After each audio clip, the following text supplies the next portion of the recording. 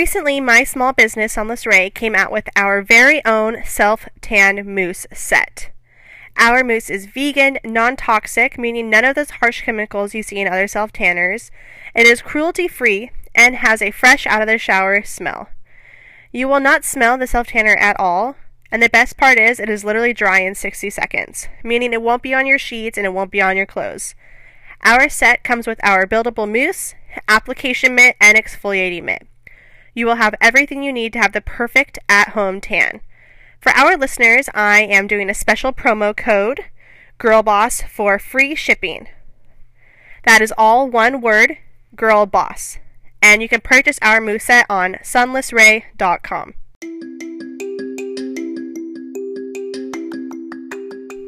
Don't Call Me Girl Boss is an unfiltered perspective from women small business owners.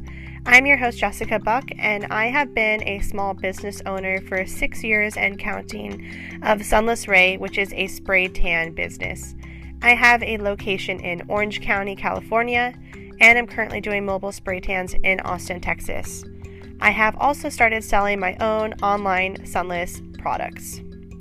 In this podcast, I interview like-minded women business owners who have been through all the stages of owning a business or are just starting one. I hope the stories you hear in these interviews will help you become the best version of yourself. Hi, Morgan. Thank you so much for coming on Don't Call Me Girl Boss. I was so excited when you said you would come on the podcast.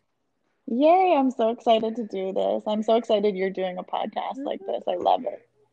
Yeah, it's been super fun and just kind of excited that people even want to be on it, to be honest. Of course. But yeah, so you are the owner of Fuck Mascara, which is spelt with a V instead of a U. And Yes. it is an eyelash extension business located in Austin, Texas. And you most recently started mentoring and training other lash artists. Yes. Perfect. So you have one of the best Instagram aesthetics I've seen, and I just can't wait to get into the questions I have for you. So where do you think your entrepreneurial spirit started? Honestly, I have been thinking about this and I'm not totally 100% sure. I grew up with a dad who was he's in finances, he's a trader, and he has a hedge fund, and my older sister is an academic and my middle sister is a graphic designer, and I'm not it wasn't something that ran in my family. I went to college in Colorado for 1 year and majored in photography, and don't know why. And I didn't like it, and I moved back to Chicago and went to an art school in the city of Chicago. And I started majoring in fashion retail management. And that's kind of where it took off from there. I started working in a small boutique, managing it, and while I was going to college. And I think seeing a younger girl opening a boutique and being successful kind of started me thinking that I could do the same thing. Yeah, so just to take it back a little bit, do Yeah. you remember any entrepreneurial experiences from a young age? I remember in high school, this is so bad, but my parents would give me a gas card and then I would fill up my friends' gas tanks and then I would keep the cash. That's Oh my God. I was such a shitty person in high school, but is there That's anything like that? amazing. Is there anything like Well, that you had? in the town I grew up in, we had a 4th of July art fair. I grew up in a small town outside Chicago, and me and my friends made yo-yo balloons. I don't remember what these are. I'm old. But we had these water balloons that you attach to a rubber band, and they were yo-yos, and we made so much money on them every summer. And we must have been in 3rd, 4th, and 5th grade, and it was wild. And we would walk around. We didn't have a booth or anything. We would just walk around the fair that you're supposed to pay money for a booth and sell them, because kids would just go wild for them while we were using them. That's great. Was it a whole crew or who was it your idea Huh? or how did that get started? I don't know. I think it was just me and my friends saw them somewhere, and it took off from there. We ended up just doing it every summer, but we made a lot of money. It was pretty impressive. That is impressive. I love little stories like that. And I feel like when you really think about it, there is like some moments when you look back and you're like, oh, that was kind of like the start of it. Right. But yeah, And I then always worked. yeah, what did your mom do? Did she work too, or? My mom, my mom's nuts, and although she never had to work because my dad was able to provide for us, she has always had a job. She still works today. She always worked at a flower shop in the town that we grew up in, and she always substitute teaches in the town that we grew up in as well. So she's never stopped working, and my dad still works to this day, and they're both in their 70s. So it's pretty Well, do you think you wild. get a little bit of your hustle from them then? Yeah, probably. I mean, I think they both kind of have the mentality that, like, if you stop working, like, there's like nothing else, if you Yeah, have, what do you do? yeah, like, I always go back to that saying, like, you have to, pedal a bike. You have to ride a bike in order for it to move. You're just standing there, it's going to fall down. So, Yeah. got to keep going. Yeah, and then were you like obsessed with makeup or like even mascara at a young age or anything like that? Honestly, no. My journey into the beauty business was later in, not later in my life. I'm not that old, I guess, but Yeah, you're not that later in old. my career. We're like the same age. I no, I literally just kind of fell into it. Yeah. I started off, I said I went to school for fashion retail management, and I opened a boutique in Chicago, a women's clothing boutique, and I had it for 4 years, and I ended up closing it. And I feel like I need to start this story over. Yeah, like we'll definitely get into that. But like, Okay. okay, how did you even go from photography in Chicago? Like, can we start there? Like, that's just all over the place. Okay, so I went to Colorado State University. Everyone in the high school that I grew up in ends up going to school out of state. And so I kind of followed the pack, and most of my friends ended up going to University of Colorado Boulder, Colorado State University, or Colorado College. And I literally was like, well, this is what people do. So I'm going to go to Colorado Yeah. State. And I got there and I hated it. It's a big university. I'm not good at school. I really like, had no motivation to even go to class. And I'm not even like that person that like skips class and like goes and like drinks all day or something. I just like blended in with the crowd. I didn't need to be, so I didn't go. You know what I mean? Like there's Yeah. so many kids in the classes, and it just was not a good fit for me. And I was majoring in photography because you had to pick something, and that's just like what I gravitated towards. It's not like that school is like known for photography or anything.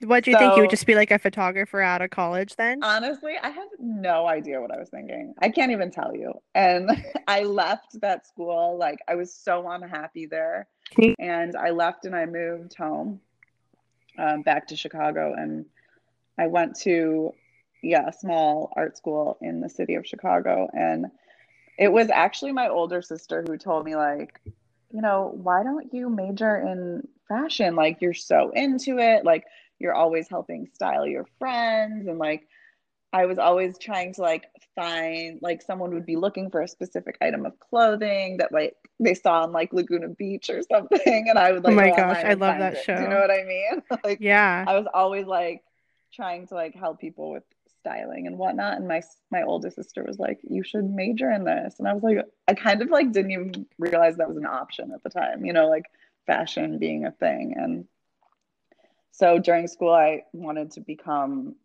like a buyer for like a big department store or something. And that was my aspiration at the time until I started working for um, a small boutique in Chicago. And she was like a younger girl. And I was like, oh, this is like a thing that I could actually do.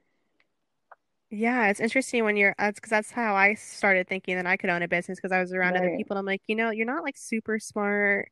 You kind of like, I'm kind of like you. Like, I think I could do it too. Because Maybe you think of smarter than business you. owners, yeah, exactly. Like, you think of business owners as like these like super smart, rich, already rich people or something when you're young. And then once you get really around them, you're like, whoa, like, it's Yeah. And really you more just have obtainable like, than you think.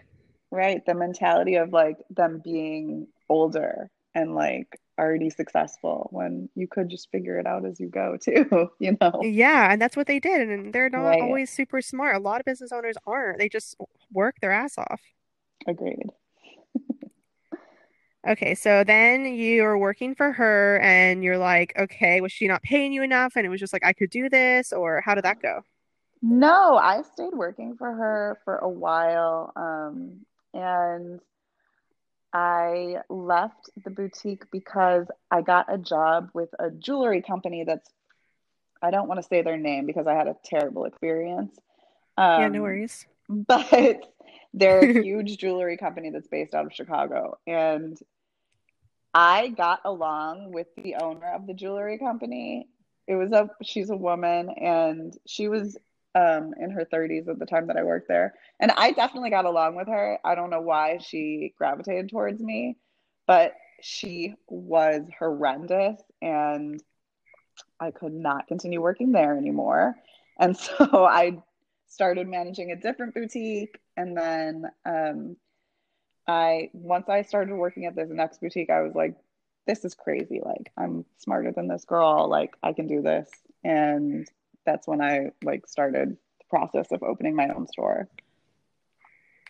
And so, where did you open up like a brick and mortar?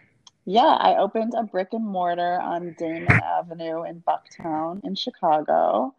And I Did you take simultaneously, out a loan or was it all self-funded? it was self-funded and I got my dad co-signed a loan for me. So Oh, okay. I had some help there. And I simultaneously opened e-commerce at the same time. So that was it, which is basically an entire other store. It's like two Yeah. separate things. And Hmm. I kind of didn't realize how big of an undertaking that would be. My biggest obstacle with opening the store was right when I opened, and these are learning lessons that I've taken with me. I opened the store under the name The Edit, which I branded, I trademarked in my state, and I opened, and maybe like a month or two after opening, I got a cease and desist letter from a store called Edit in New York, and I had to change the name of my Oh store. my So that gosh. was like a huge thing after I'd done all this branding and like, it costs so much money to have like everything made, like from business cards to like shopping bags to signage outside the store to like, the website. So it was a huge thing to change the name. So that was like my big obstacle. Yeah, so if someone was First big listening, is obstacle. there a way to like Google that to Yes, like there is federal trademarks that you need to look into, and you can okay. have a trademark lawyer help you all along the way with that too. And I think that's like one of the most important lessons I've learned is No, yeah, like, I agree. and I was definitely young when I opened the store, and it was such a new thing for me, and like, my family helping me along the way that like, and I had lawyers involved too, and it just kind of slipped through the cracks. Oh, I've made So so many mistakes, it's not even funny. right. So it's just But it's like, good. They're all learning experiences that you get to take with you and to help other yeah. people too. So So what'd you change it to?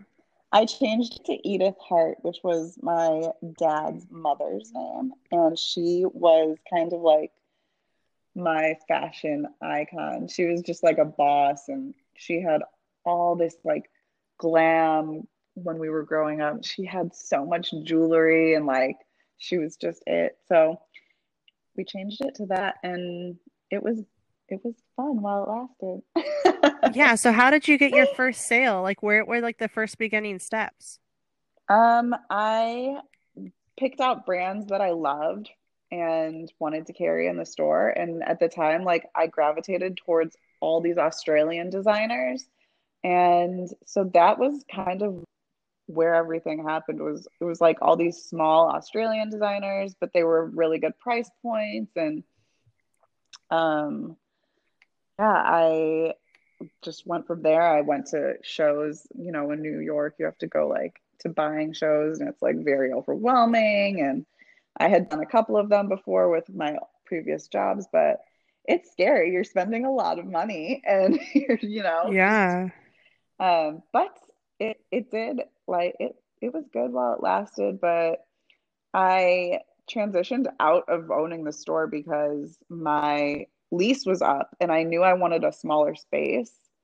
And at the time, like I was going to have my lease up was like it was like retail was booming on the street that I had my store. And all these national retailers were coming in and taking up all the tiny spots. And I wanted a smaller space. So I was like, I'm just gonna close and focus on e-commerce until like I find the right spot for the store to open back up, basically. And And why was that? Was it not doing well, or was you just over it? you know what? It was like a big undertaking for me, and I think I loved it, and I learned so much from owning the store. I just like I think maybe like my heart wasn't fully in it. Like Hmm. I love working with people. Obviously, you have to love working with people with retail, and still in what I do today, you have to love, working with Yeah, you people. do.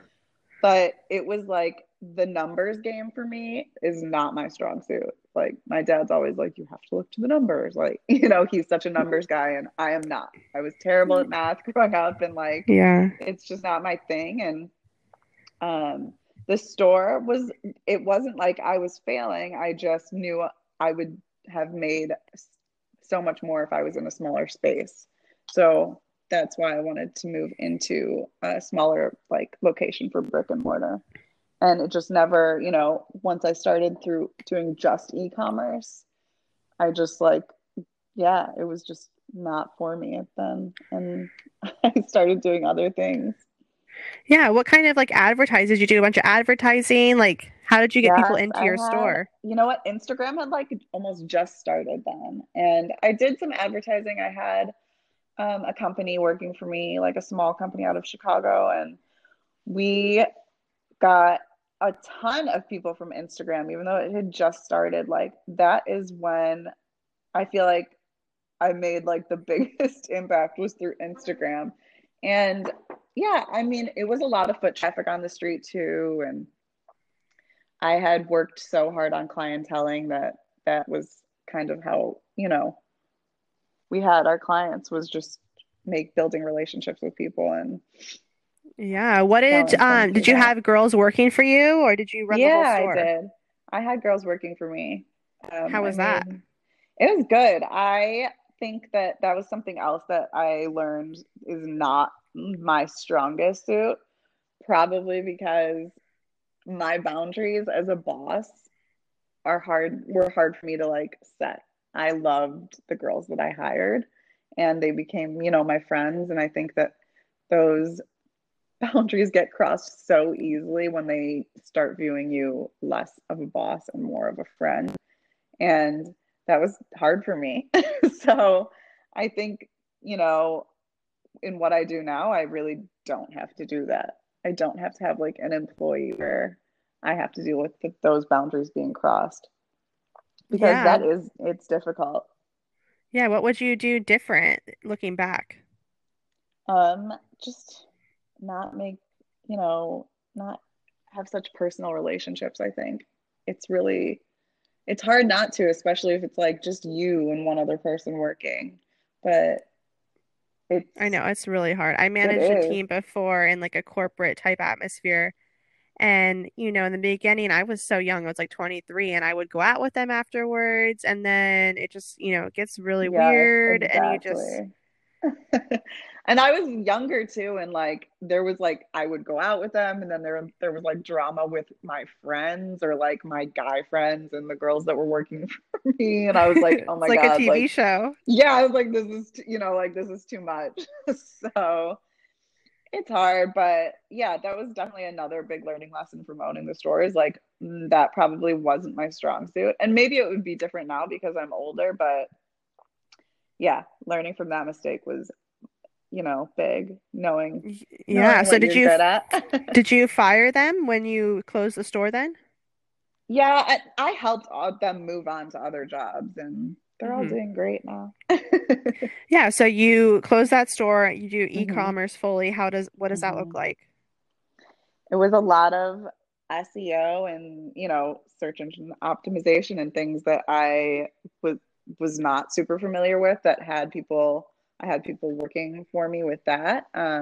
It was a lot of social media and it was a lot of photo editing and you know, inputting stuff into a website, which is stuff that has helped me out obviously today because I was doing it back then. And yeah, I think I did that for a while. And online retail, online commerce, e-commerce is maybe like with women's clothing is maybe like one of the toughest markets to break into, Oh yeah, especially I if, bet. Revolve or Shop Up or any of these places pick up the lines that you have, like you're done. Like everyone's gonna buy from them instead of you. So Yeah. e-commerce is super tough for women's clothing. So I'm always impressed when there's small stores that break into it.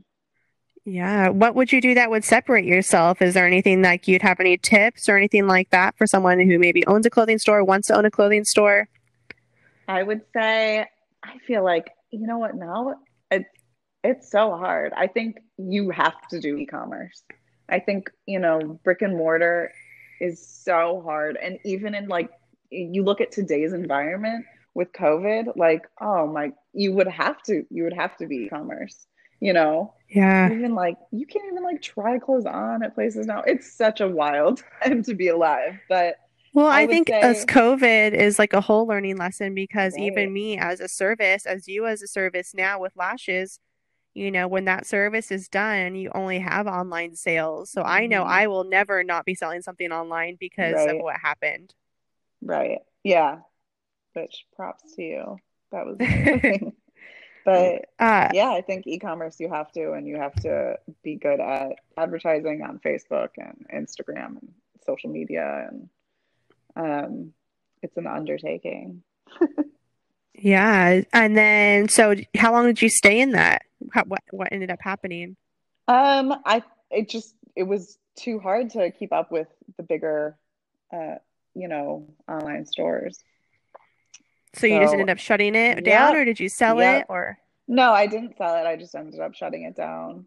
And, I always go back to when people ask me about the store, and I'll still get girls in Chicago being like, I miss the store. And I I pretty much cry about everything. Like I could probably cry right now if you wanted me to, and I never cried about closing the store. So that always told me something. Like, Yeah, you knew it wasn't for you. right. So I moved on from that. And I stayed in Chicago for a little while, and I ended up working for another big fashion label out of Chicago.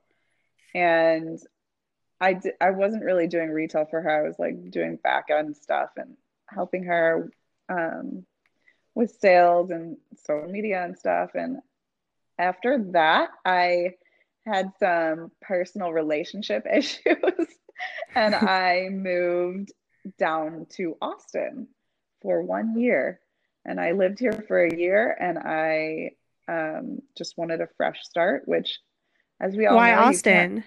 My sister had just moved here. She's a professor at UT. Okay. So she had just moved here. I came down here and visited her, and I was like, okay, I'm going to move out of nowhere.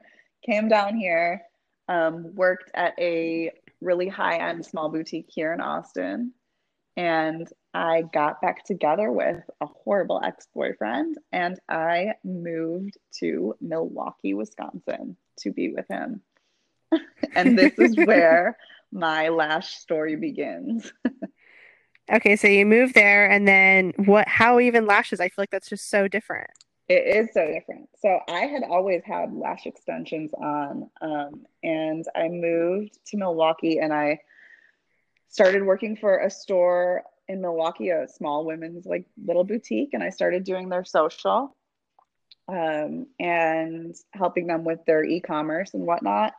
And it was not taking up a lot of my time. And I was telling the girl who did my lashes at the time, I was like, this is just not enough work for me. And like, I'm bored all the time. And she was like, why don't you do lashes?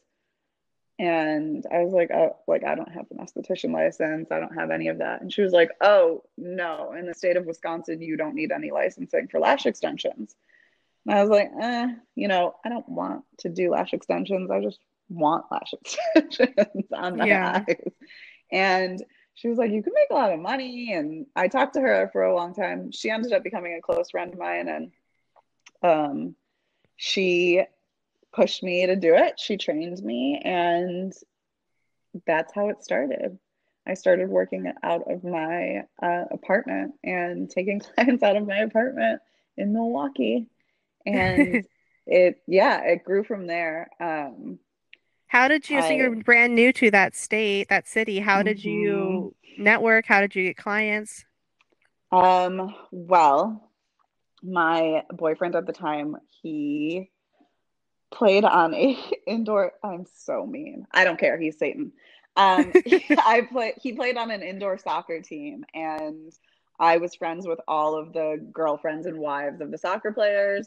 And so I had like built-in clients already. So I like took them all as models. They were all my friends. And then the girl who trained me like referred people to me and it really just started from there. And I was on social a little bit, but not really. And I was working under a different name, of course. And I just put all of my energy into it. I really liked doing it. I didn't realize how much I would like doing lash extensions until I started. And it's also interesting that this girl was willing to train you because you're going to be her competition, right? She was full esthetician. She is a full esthetician, excuse me. She really is more was more on the microblading side, Okay. and basically she realized she was allergic to lash extension adhesive, and she was stopping Oh, that working. makes sense. Yes. Okay. So, I mean, I paid her to train me. She didn't just Yeah. do it for free. Yeah. So you start there, and then you get super busy, super booked. What does that look like? I so then of course I ended up breaking up with the boyfriend and I moved back to Chicago, which my parents' house was only about a little over an hour away from where I was working in Milwaukee. So I just started rented a space in Milwaukee and I started driving back and forth and taking clients in Milwaukee and then driving back to Chicago Oh, to wow. live. And I did that for a while. And then I moved back to Milwaukee. And yeah, it was really word of mouth. In Milwaukee, I had an older clientele than I do here in Austin. So a lot more like of a natural look, Yeah. which is not really what I do here. And yeah, it was really word of mouth. And then in Milwaukee, I was, following all these lash girls, and I was like, I need to learn volume and mega volume. Like, this is, where you make more money. And I flew to Toronto and took a course with two young girls who were like 19 at the time, and they're huge now, which is amazing. But they taught me volume and mega volume, and I went back to Milwaukee and just kept going. And I feel like a lot of more younger girls started becoming attracted to my Instagram page. And, I had girls there's not a lot of influencers in Milwaukee, Wisconsin, but I definitely like built a following with, there were some girls that had a good following on Instagram and they definitely helped me out there too, just from doing their lashes and them shouting me out and whatnot. How many clients were you doing a day? Oh my God. I was doing, and I would never do this again, but there was days I would take like 10 people a day, which is Wow. a lot back to back. I mean, you just sit in a chair, do lashes, you get no time to eat, no time to do anything, and then that's your whole day, and your back gets so messed up. Well, you must have been crushing it then. That's, I mean, the positive of Yeah, that. I was like, this is amazing. And, rent in Milwaukee for a space was super cheap. And yeah, I loved it. It was And amazing. then you ended up leaving. So then I met my current boyfriend, and my parents had just bought a house here in Austin. Um, and my current boyfriend had never been to Austin. I was like, oh my God, you would love it. Like, let's go down there and visit.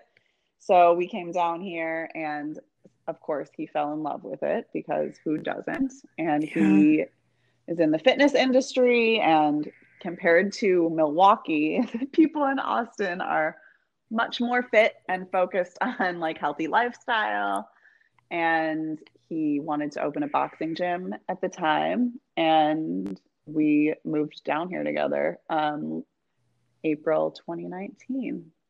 So how did you just walk away from your business in Milwaukee? Like when I could not leave my business in California, like there's no way. Like I had to keep it running or sell it. There was no option for me. Like how did you do that?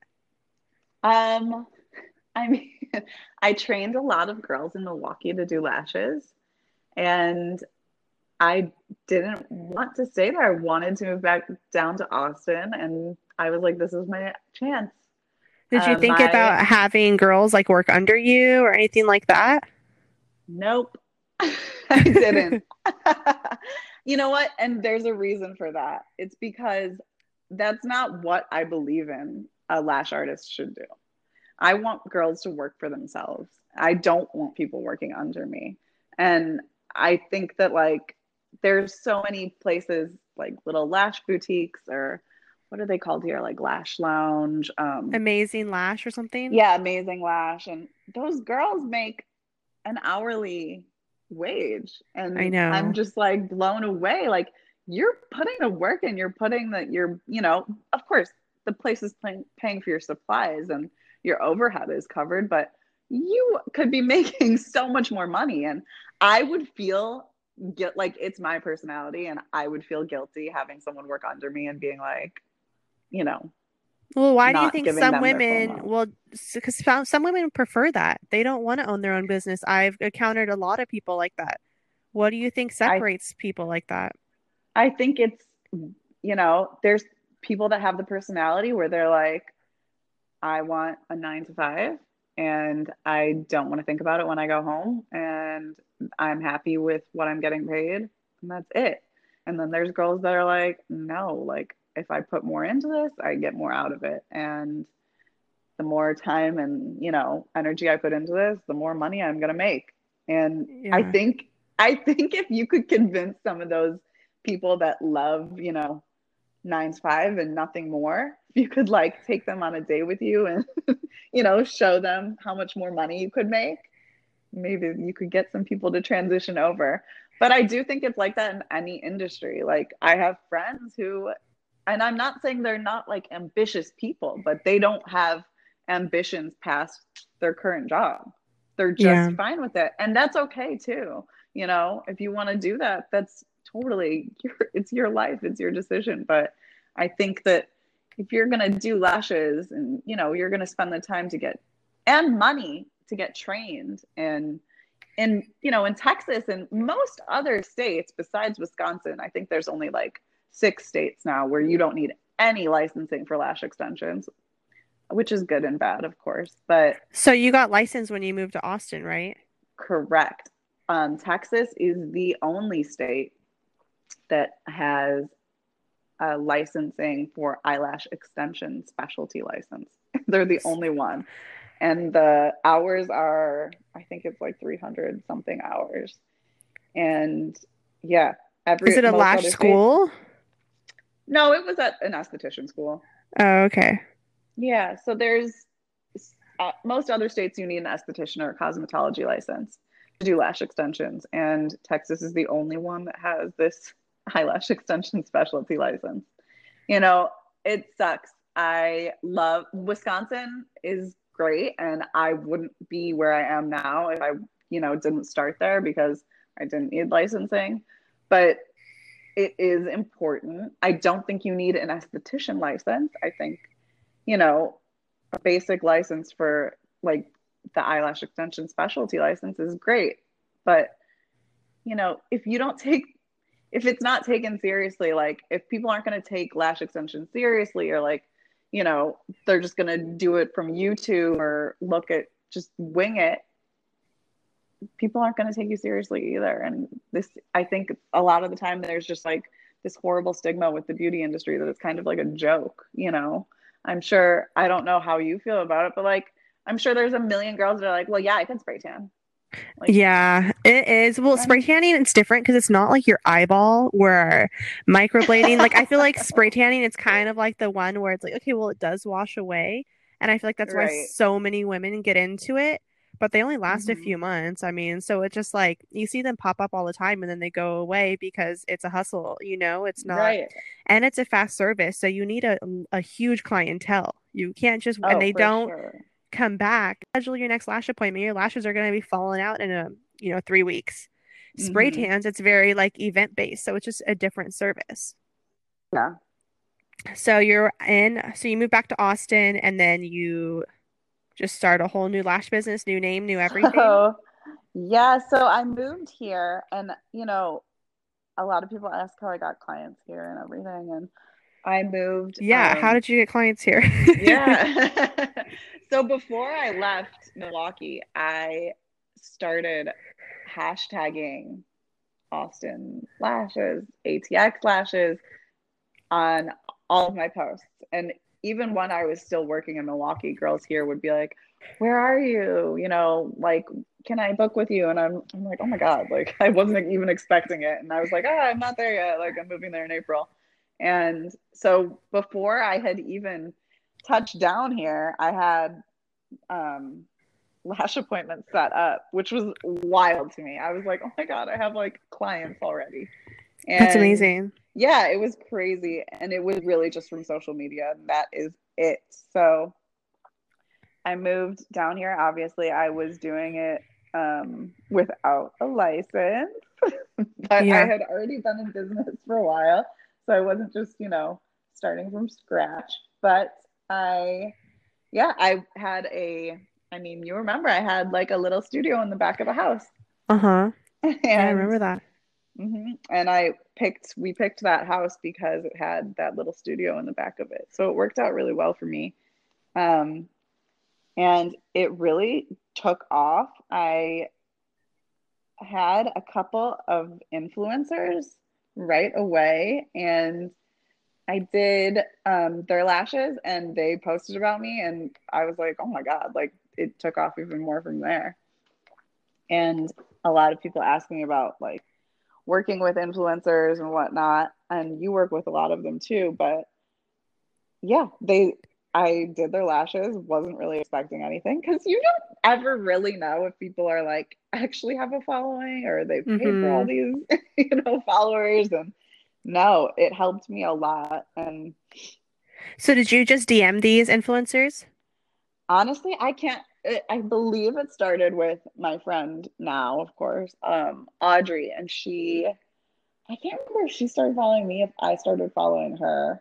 And I was like, I think I DM'd her and I was like, hey, if you ever want lashes, let me know. And something simple like that. I mean, it was more professional, but Yeah. and she DM'd me back. And I was like, oh, okay, great. Let me just do this girl's lashes. I didn't even realize what her following was from, but she was on a reality show on MTV. I had never even heard of it. And her friend who was also on the show came to me too, and they helped me a lot. They helped me get clients for sure. But I would definitely say like my social media here attracts a way younger clientele than Milwaukee, and I kind of just kept going with that vibe, and it worked out. And I think you should always remember to hashtag because I cannot tell you how many girls have come to me and been like, "Oh yeah, I just put like ATX lashes in and you came up." Like I never Mm-hmm. use this for services, you know? And I'm amazed at how many people use the hashtags for services. So don't forget to use hashtags. Yeah. What are some of your like go-to hashtags, if you don't mind sharing? Oh, I think you should always definitely share the city that you're in and put lashes on the end of it. Um, I and you should do the outlying cities as well. So like San Antonio or San Marcos, Dallas. Just try to, you know, get the biggest reach that you can. And then Yeah, so like I geotagged based hashtags basically. right, basically exactly. And it works for sure. Yeah, so you are working out of your house. That's everything's going great. And then, COVID, the good old COVID. So I Oh think I sprayed man. you right before COVID really happened. Yeah, I think I did. What a waste of a spray tan. I know, right? I okay, I'm probably like a big germaphobe to some people. My family can attest to this as well as my friends. And I think like I don't know if you remember that movie Contagion, which I'm sure you remember now because I feel like people talked about it during COVID. But when Contagion came out, my family was like, "You're not allowed to watch this because you're a hypochondriac, you're a germaphobe, you're gonna think this is real, and you can't watch this." And then COVID happened, and like I was really scared in the beginning. So I closed before most people, not much like more before, but like probably a week before most people closed, and or you had to close or whatever. And it scared me. I was like, and I have all of my friends are in the medical field, and they're like, no, it's like it's real, you know, and Yeah. we're gonna get like National Guard's gonna come in, and they scared the shit out of me. So I stopped working, and I am so bummed out that this all happened. Of course, I will never be able to wrap my head fully around how the government has worked through this, but like the fact that we opened, what was it like the second week of May? We reopened, and Hmm. their cases in Austin were soaring at the time.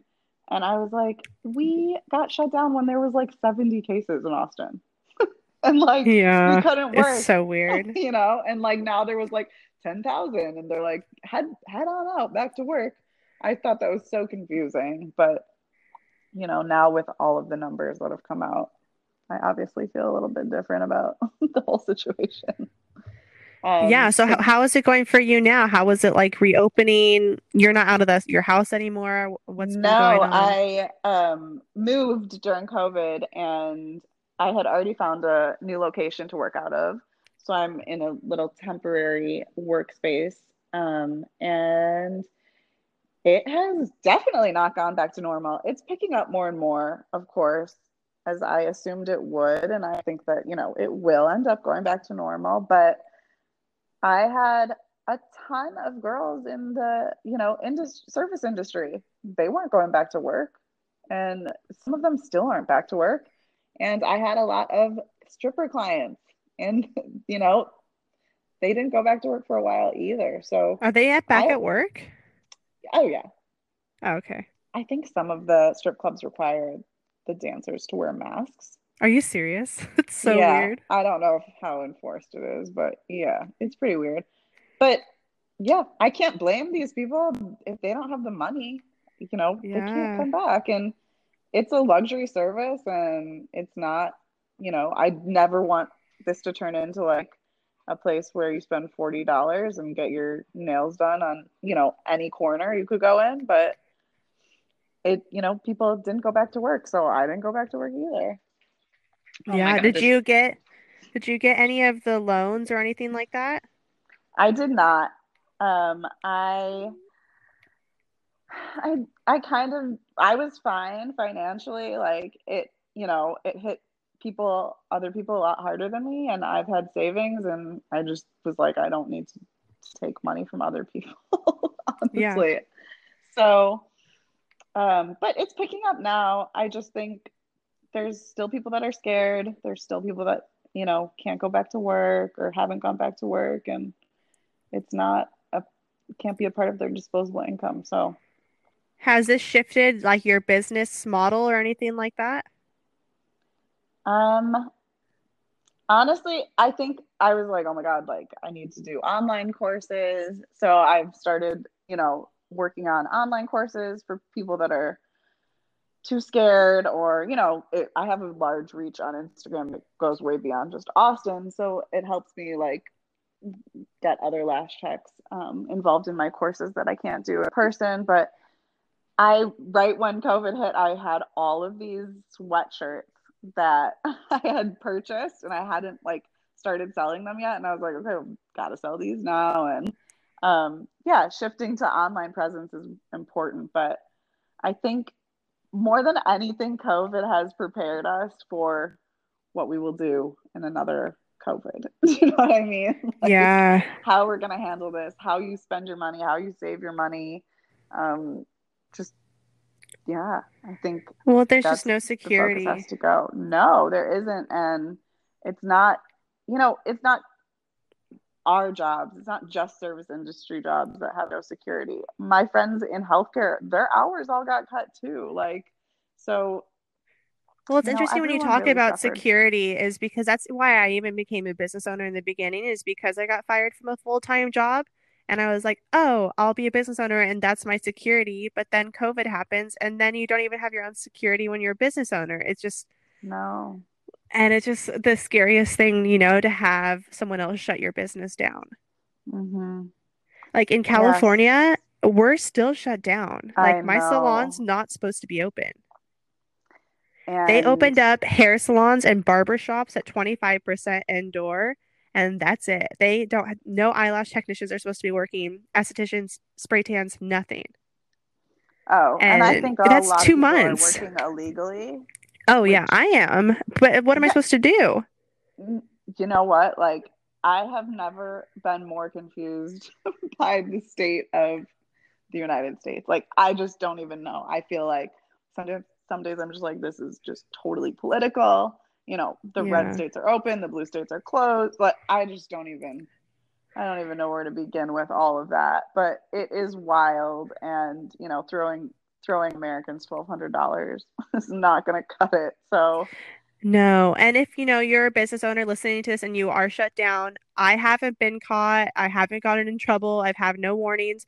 Just, use your own discretion, of course. Like I'm not going to say open your doors today, but people yeah, aren't I getting in did trouble. see there was people posting like on Facebook that there was girls getting called out on Facebook by TDLR, which is Texas Department of, you know, Licensing and Regulation. So TDLR was like, "Hey, Brittany, we see you're still working.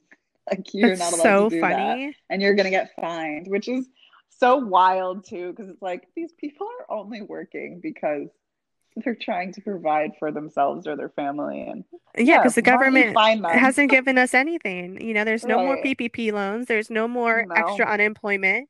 What do they Uh-uh. expect? I truly don't know. It's such a wild time. But It I is. think it has, it's shown even people in 9 to 5s, like having your own side hustle is also important. Yeah, I firmly agree, strongly agree that everyone should have a side hustle. Everyone, there's Hmm. no reason. Social media, I'm not a fan of MLMs, but if that's your thing, like just do some kind of side hustle. Yeah, having like Uh, anything on e-commerce would help. So, yeah. Okay, so tell me a little bit about your mentorship. How's that going? How'd you get that set up? you know what? I get the most fulfilled when girls on Instagram DM me and ask me questions. I mean, other lash techs. And I just like helping people. That's like where I feel good. And That's where I feel like most useful. I know my clients love getting their lashes done, and I love doing lashes.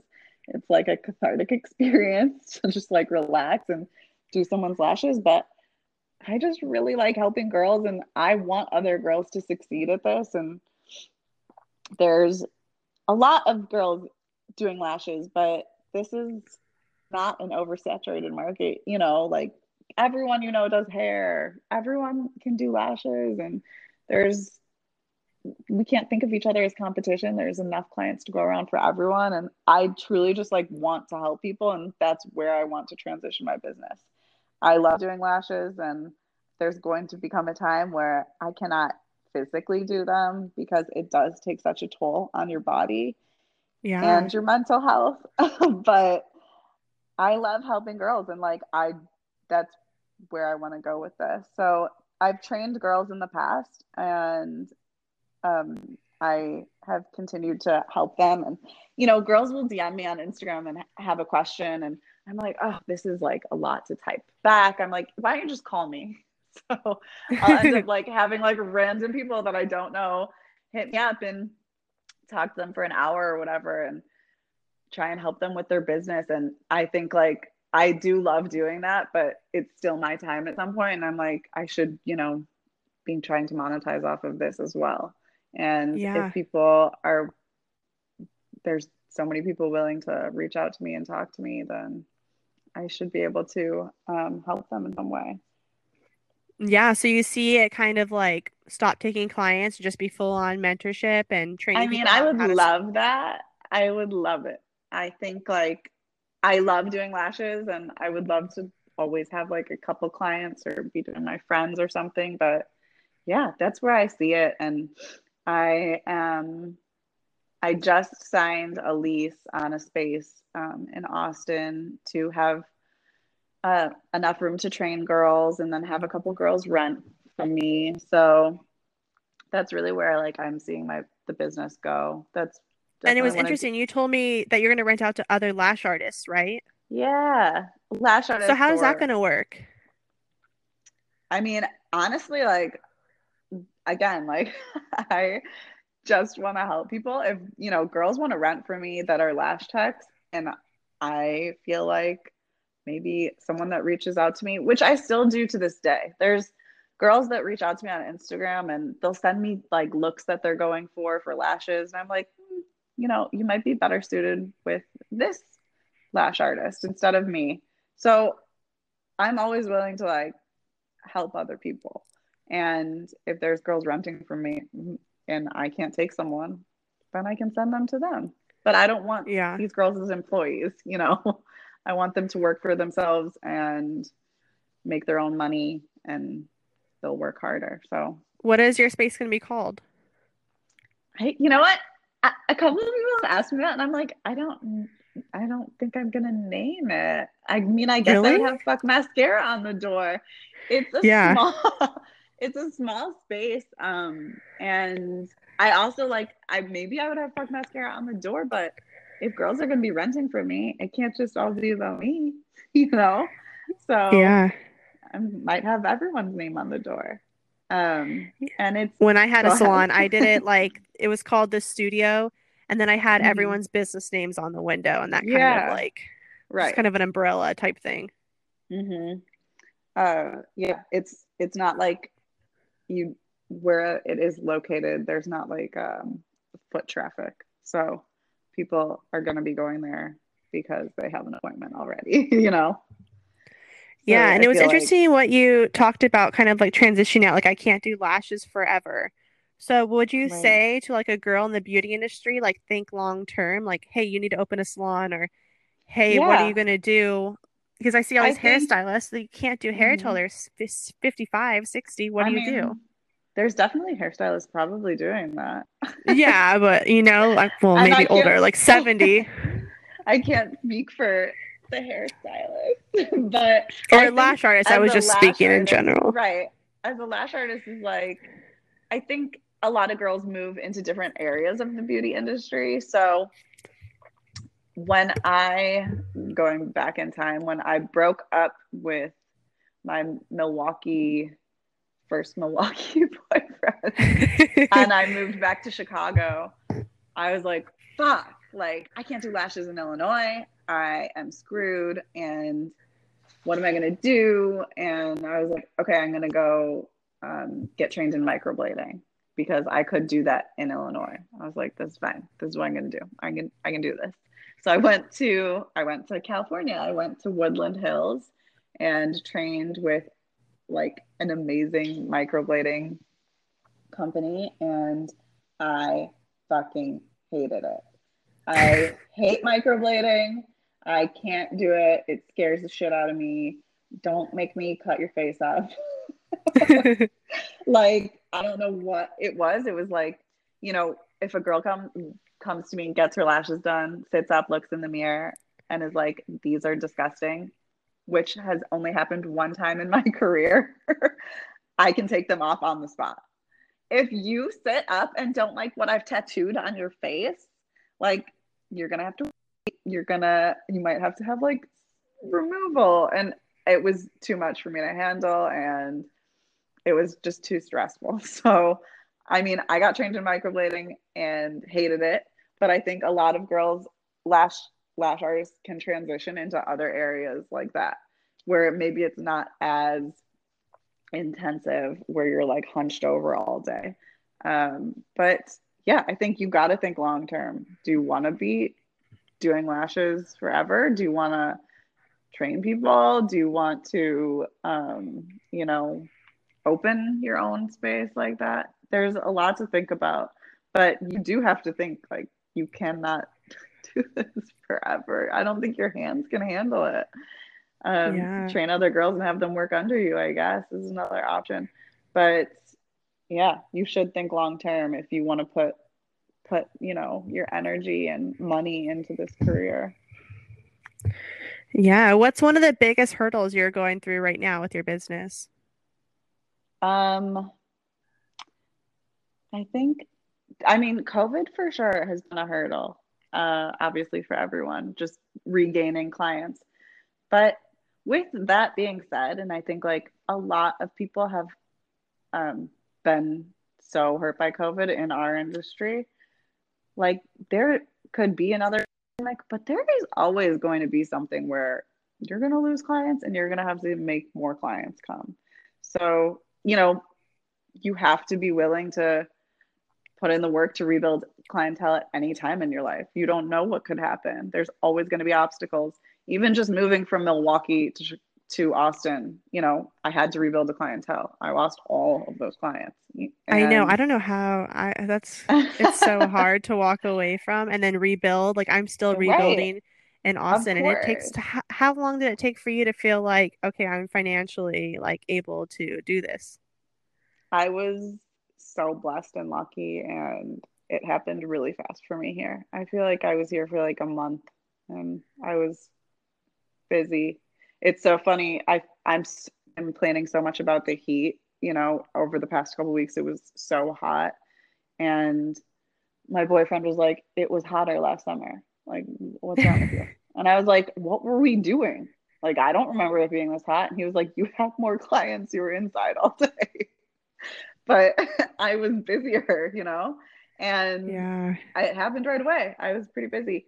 But again, like going back to obstacles, like there's always going to be something. You know, you could get pregnant and you could Yeah, have to that move is a because of your thing. husband or wife, or there's always going to be an obstacle. And you're always going to have to rebuild, and you have to have it in you to be like, all right, let's do this. Like, how can I do this? How can I rebuild this? So Yeah, COVID I is remember just a spray tanning lesson. super pregnant and it's terrible. I cannot even imagine. I was like a whale trying to spray tan. And when you spray tan, you have to get like pretty low. And at some points, I was like, I'm not going to get back up. I'm just going to lay You're, here. you're like, can you help me up, please?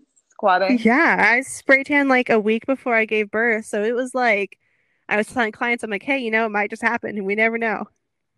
Water might break. Yeah, I'm going to Never mess up know. your spray tan. Right. So gross. God. But there's, you know, you have to prepare for life changes. They're always going to happen. That's just how Yeah, it so works. 5-year goal. So mentoring, I think we talked about privately, like you want to have like different salons that you're kind of just like the landlord and renting spaces out. I would love that. I feel like so the places I've rented to do lashes out of, like especially in Milwaukee as well, were, you know, what are these places called? They're like Sola salons or like Oh God, I salon hate suites, solo salons. I'm right? sorry. So there's all these places, and I rented from a dingy, and I'm sorry if anyone is still working there is listening to me. But like it was a tiny, and my clients will remember, it was like a small room. It was not cute. It had no windows. I was basically in a dungeon for, 9 hours a day. And I paid not a lot of rent, but it was gross. I didn't even feel happy like having people come there. And I want there to be like some cooler places to rent from. So I always thought that would be like such a cool idea to have like more modern, you know, less like gross places for girls to rent from. No, I love that idea too. I've thought about that as well. And like, Hmm. I also see a lot of, I refer to hairstylists a lot because I feel like I have like a lot of hairstylist friends. Right. And I have one girl who they charge, if they want to sell products, they only give them 5% commission off the products that they're able to sell in the salon. They're not able to sell anything in the salon What? without giving, Oh, like yes. booth rentals? Yeah, booth rentals, they Yeah. charge them a crazy premium. And then if they sell products out of their space, it's like, okay, you only get 5% commission no matter what. I And mean, that's just crazy what's to even me. there's no incentive there for me. No, and it's just like, that's not, if you're in a salon like that, I really encourage you to look for a different space because Yeah. that's just not a way to Hmm. run business. Hmm. And I've even had I had a girl, I don't remember what, I think she was in LA. She was working out of her house doing lashes, and um she was like, I feel like I can't charge as much. And I was like, no. Like your work is good. People are contacting you. You need to charge what like your competition is charging. Just because you're working out of your house doesn't mean, you should charge less.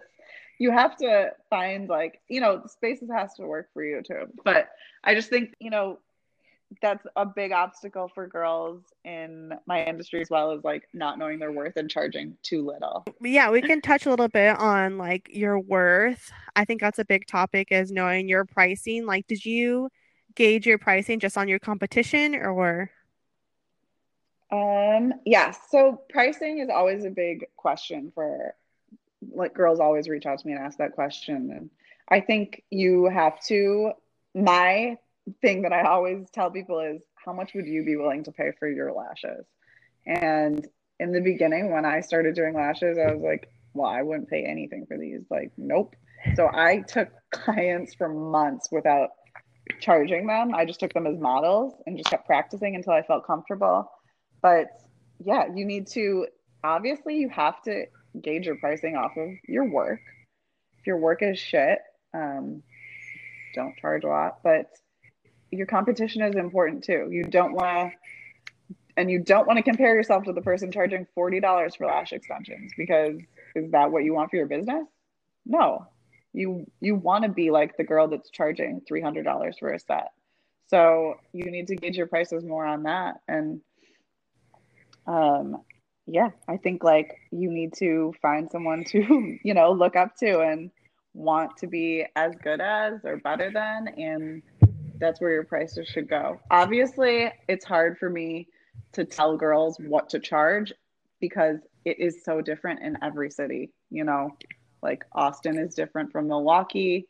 Milwaukee is different from the middle of nowhere in Oklahoma. So Yeah. it's, and obviously it's like different in LA or New York and Miami. It's all, it's all important to look at all these different factors. But that's a huge question, and knowing your worth. And Yeah, I had someone who got a free spray tan from me, like a gift certificate. They won from a promo I did in December of 2019.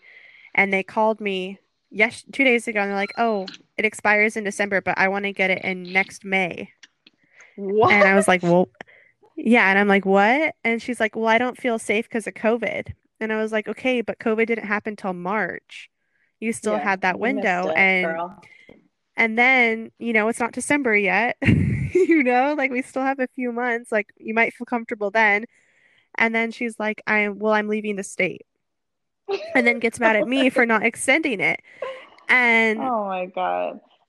it's like Yeah. those moments, it's like, my boyfriend's like, "You should have just done it. Like, whatever." I'm like, "But at one point, do you stand your ground?" And it's like, you had a year. It's a free Hmm. spray tan. Like, Yeah. there's got Principal. to be some kind of line. There's just Hmm. has to be. Yeah, a lot And of that's just people something ask you learn me. as with time. Yes, because you value your time more. But Yeah, and when you'll get over doing cheap services and you'll get to a point where like I literally won't do this for that money anymore and you'll bump up your prices. mhm, people constantly DM and they're like, if you ever do like discounts, let me know. I mean, I don't like, respond to those messages usually, but no, I don't do discounts. Like, um, I'm not. I like for what? I seriously like girls ask me all the time, like other lash techs, like, do you do promos or just like no? I think when you're starting out and you need to get a clientele, go for it. But when I moved to Austin, I didn't have like a discounted rate.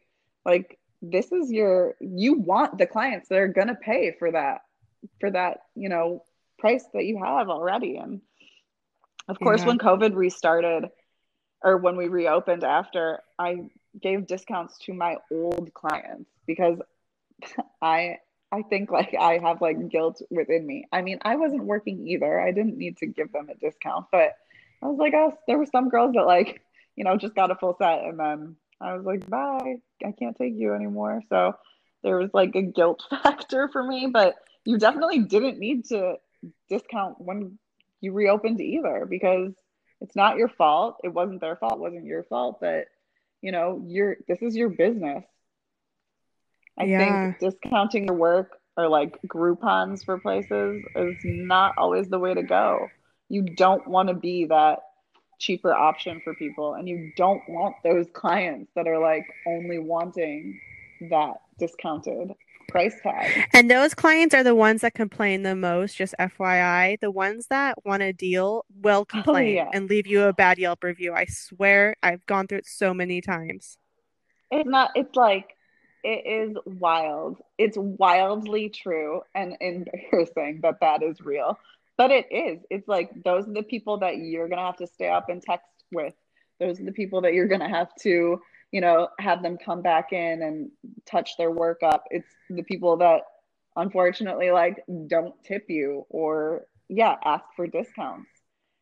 It's Yeah. it always works out like that, and you can sense it in your body when those people reach out to you. Do you know what I mean? I It's like know the it's minute they wild. text me, Yes. the minute they You're text like, me, the question that they ask, I know. And I'm like, "Oh crap, here we go." and every time you take them, you're like, I knew it Yes, was because going to you be can't like say this. no. Yeah, you can't say I knew. no. It was going to be like this, and I shouldn't have said yes in the first place. And you always like have to hit yourself later. It's so funny, but it's like clockwork with these people. Um, I know. Clients are a whole nother trip. I did, you don't touch your clients. And I think that I learned something from another lash tech recently that I found so interesting. And I just want to share this because like I can't get it out of my head. So I have found doing girls' lashes to be sometimes mentally draining. I don't talk as much anymore because of COVID with my clients, but you hear so much about people's personal lives, and you do too. I know you do. I Yes. mean, girls are getting naked in front of you. That's they'll talk about anything at that They get point, naked and they spill all their right? secrets. Yes, I don't understand So, it. I mean, I girls obviously spilled to me, and it sometimes is like mentally draining. Like I take that energy, you take it with you, and like I think about things like that for like the rest of the day. If something horrible happened to somebody or, some, it's like a lot. And I found out that there's so much with like skin to skin energy transfer, and you should always have like some sort of a barrier between you and the person's forehead. So like obviously while I'm doing people's lashes, like I'm touching their skin with my hand, Hmm. and there should be a barrier because you're like absorbing their energy. And people have learned that if they do have like some sort of a barrier between them, the clients won't spill as much. Or That's yes. so interesting. So I mean, you don't really touch people, but it's good for all those other girls. I think like it is so much, and that is another reason that I would like to transition more into training and mentorship, because I really do just want to help people. And I know that like lashes do help people with their confidence and everything, and but it is like taxing on your mental health to like absorb all this like, knowledge from people's personal lives, and it's an undertaking. Yeah, it definitely is. What are some apps, resources, stuff that you use? I know I watched your video and you used a Bazaar, Hmm. and I literally create all my graphics through that through don't from my Oh my God, I Instagram. love it. So that video was awesome. Yay. Yeah. Because I love your graphics. So I know we have that video, but what other tools, or in case someone hasn't watched that I video? mean, for sure, the video is still up. The link is in my bio. You just have to drop your email. But Yeah. that's probably like another huge question I get asked all the time is like, what apps do I use? And there is so many editing apps on Instagram. It is mind-boggling. And I used Photoshop for the longest time because I had that skill from college and from my sister who does graphic design, and I learned Photoshop and I used that forever. And then I was like, oh, look, you can literally just do this on your phone. So Bazaar is huge. I love PixArt. Visco I use for everything. Tezza I love. Lightroom. What else do I use?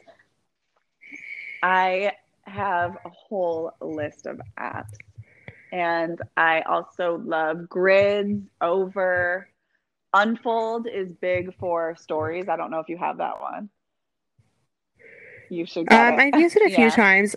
Yeah. Storylux is similar to Unfold, and I love that too. And I use Facetune for all of my, you know, editing of the eyeballs because you want them to Oh, look that's good. interesting. Yeah. You I mean, you have to, so you edit like the red veins and all right? that, like if they're a little bit yellow, Yep. all. So, you're Oh, taking wow. pictures super close to people's faces, and you can see their pores and sometimes their makeup creasing, and maybe their eyes are a little red. So, Facetune is huge. And I use Facetune too. And most of these you have to pay for like the professional or like the upgraded. So, I spend a decent amount of money on apps, but it's Do important. you plan your social, or do you just kind of wing it? I touched on this a little, and I'd like to plan my social more, but I go through like periods of being super motivated and periods of not being motivated at all. And I think that more has to do with like my anxiety and personal mental health, where like I stop putting stuff into my business, which is terrible, but I'm just being honest. And I don't plan it out as much. I'd like to plan it more, but I don't. And I do have those apps. I have pre where you can like see how it fits into your aesthetic, and if it looks cohesive with your feed, which is really important. But no, I don't like batch my work or anything. I'm pretty terrible at that. I don't either. I don't at all. I'm a full-on wing it person. Hmm. I do a little bit for Don't Call Me Girl Boss Instagram because I can plan it out more. Right. But with Sunless Ray, I have to rely on people's after photos. So that's a big thing with spray tanning. It's like I can't take a photo when I'm there. So I have to Right. rely on the after photo. So I don't have a huge base of content. Yeah. No, for sure. So that's challenging. Of course. And it's harder for you to be like, can I take a picture of your skin?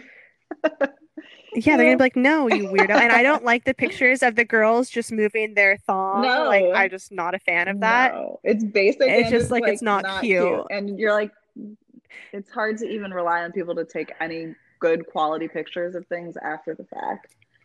So Well, that and like I've seen spray tanners literally post pictures of girls' butts, and I'm like, you're like, what? I'll Like, how pass. is that? Yeah, it's like you want your Instagram to have a certain kind of vibe, not like this like I don't want mine to look sexual at all, and you could easily go that way with spray tanning. That is so funny because my sister, when I was trying to come up with a name for fuck mascara, um, I was like, but like when you look at my Instagram, like what do you like get from it? And my sister's like tits and ass. Do not get that at all. She always like saw pictures of butts or something. I feel like sometimes I use like more sexual pictures, not of myself, But but like there's a a feed. way to do it that's tasteful. Like there's very like cute photos, but I promise you I will not be able to get that cute pose on my iPhone right No, after spray tanning you. no, You know? it's hard, and It's you going to be like can't. a Pinterest graphic. Right, you can't rely on clients to do it either, and I mean, like it's not their responsibility, No. but like girls will send me pictures of their lashes, when they go home or they'll take selfies, and I'm like, but you have a filter on it. I can't, like that's not my work. There's like a Snapchat filter with lashes over my lashes. I can't use Oh my that. gosh. Uh, And you're like, look how good it looks. right. I'm like, I can't take that as my own. Yeah. Yeah. Well, is there anything else you kind of want to share with the audience? Any tips, tricks, or anything like that? Um, hashtags for sure. Reach out to people. And I think like a lot of girls are always like, how do I get clients? How do I get clients? I also, before I moved here, I followed like every girl in Austin on my lash page. And um, I started engaging with their social media, just liking pictures, commenting, and whatever. Maybe they won't book with you, but maybe they'll remember you and tell their friends or whatever. But also this is like such a big community in itself. The beauty industry and reaching out and doing trade with people is so important. You have clients that I will never have, and I think like vice versa. And people always ask me, like I swear to God, I get like new people every week that have just moved to Austin from somewhere, and they ask me for all of the beauty girls. And who's a good spray tanner? Who does Botox? Who does microblading? Who does waxing? And it's such a big community, and you have to connect with other people in the community. It doesn't have to be just you're by yourself in this. Like this is a huge community of mostly women that you should be interacting with all the time.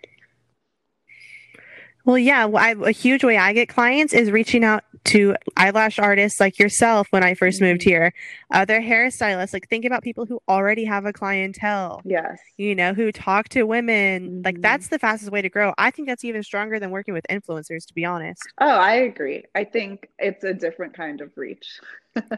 But yeah, you have to. And it's like you feel like you have more people to talk with about things that, you're both going through, like how I can talk to you or how I can talk to the girl here that does my hair.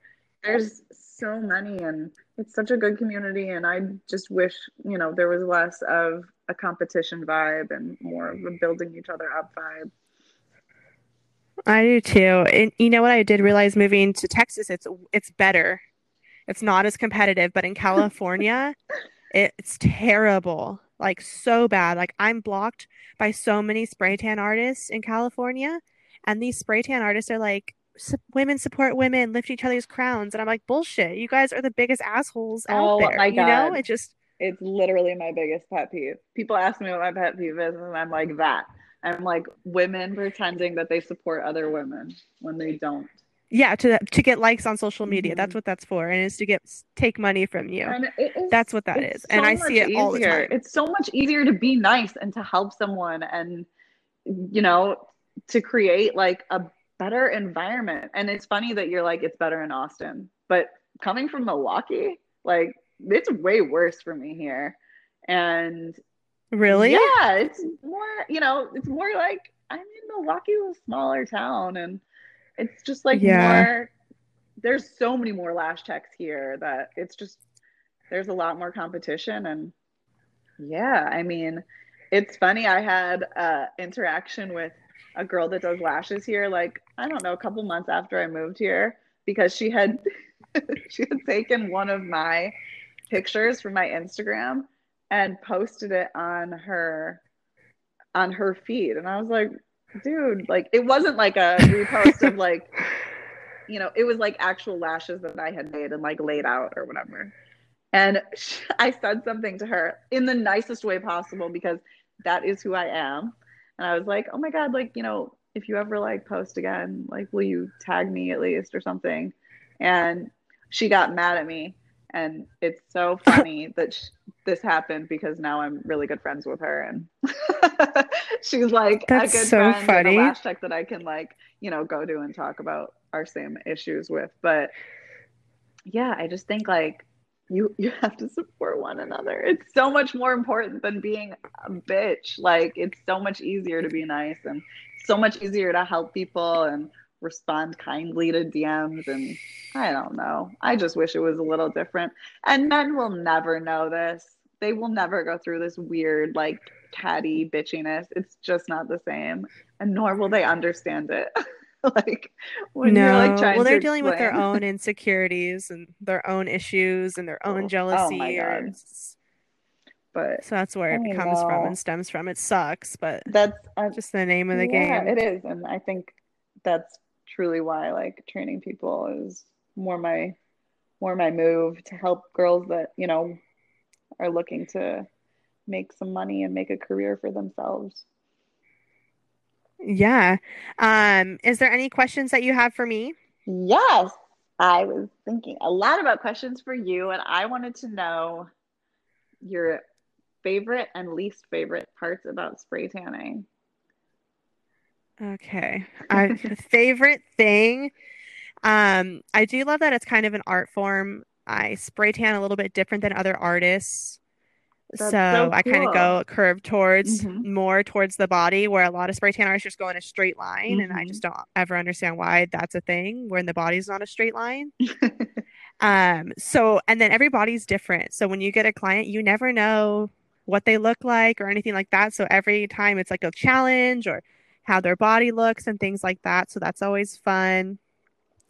And then just how clients feel afterwards. Like they're Hmm. instantly happy and they're like, holy shit, this is amazing. And Agreed. they're happy. That is such a good feeling when people feel better about themselves immediate. It's instant gratification with lashes and Yeah. a And it's tan. just, yeah. I'm like, see, this is what you need to be doing with your life. Like, I promise, if you are having a bad day, just get a spray tan, get your lashes done, and you will feel better. I promise. Amazing. You will feel amazing. Yes, and the least favorite thing is spray tanning's a flippin' mess. It is like the solution gets everywhere.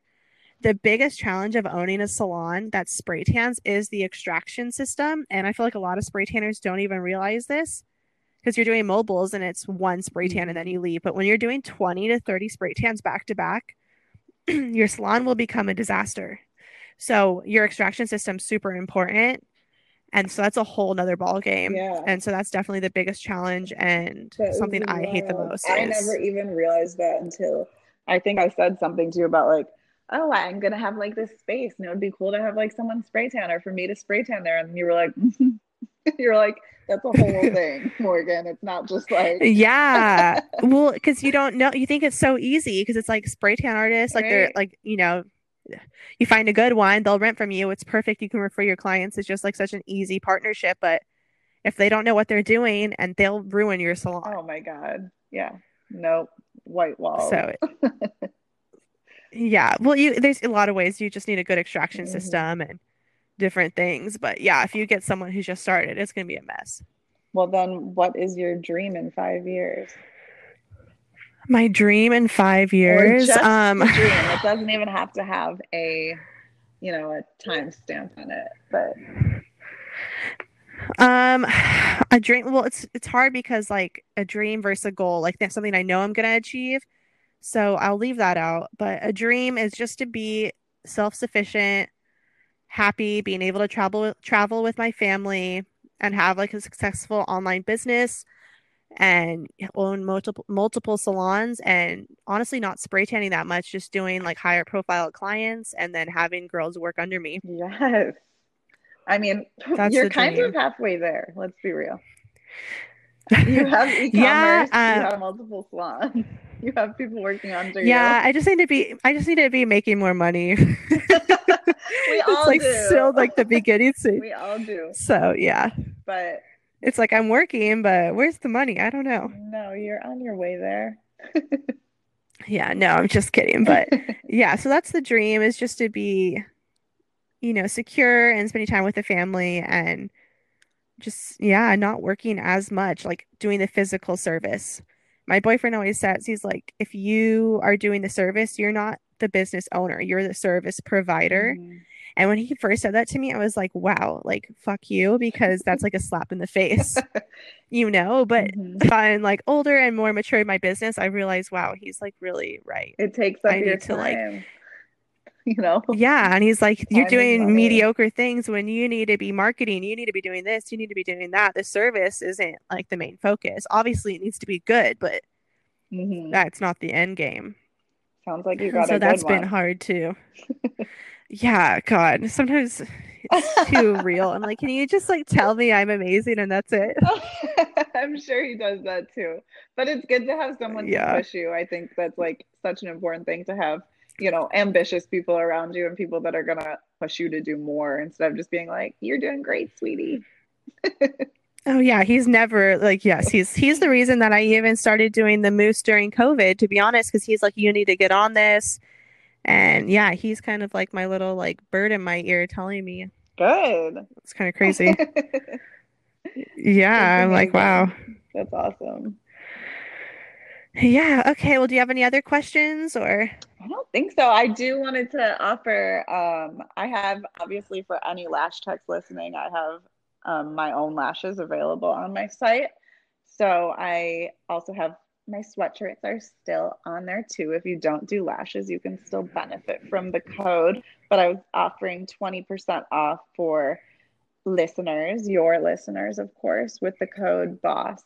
So if there's anyone that needs lashes or sweatshirts, head over And they there. go to fuckmascara.com, Yes, correct? fuck mascara with a V. Perfect.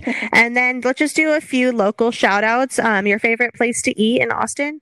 Oh my God. I love Mexican food, but my shout out in Austin is Mongers. It's a seafood place. It used to be on the east Oh, side, wow. and now they moved a little further north. They're on Guadalupe, like north.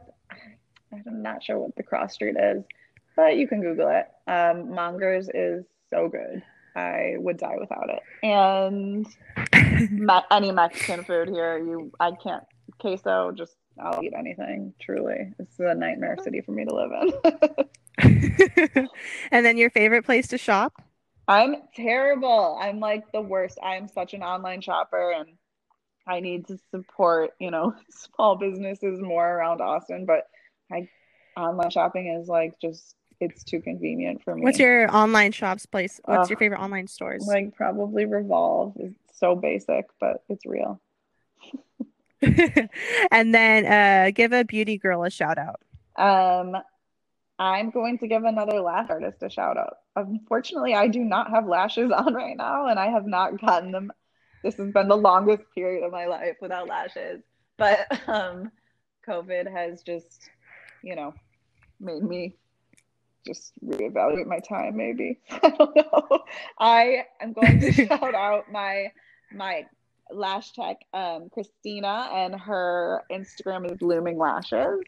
And she is a lash god and she kills classics too. So if you want classic lashes, you should hit her up because I hate doing classic lashes. And I usually send all of them to her. Oh, awesome.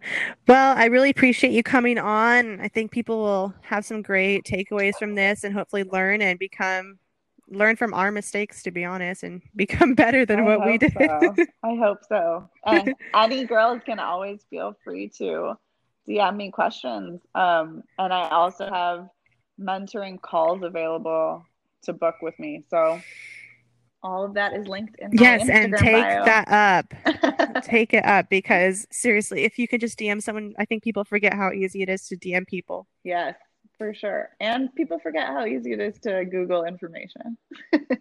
Oh, yeah, that too. Well, thank you Of again. course. I'm so happy I got to do this with you. Thanks, Jess. Yeah, have a great rest of your day. You too. Bye.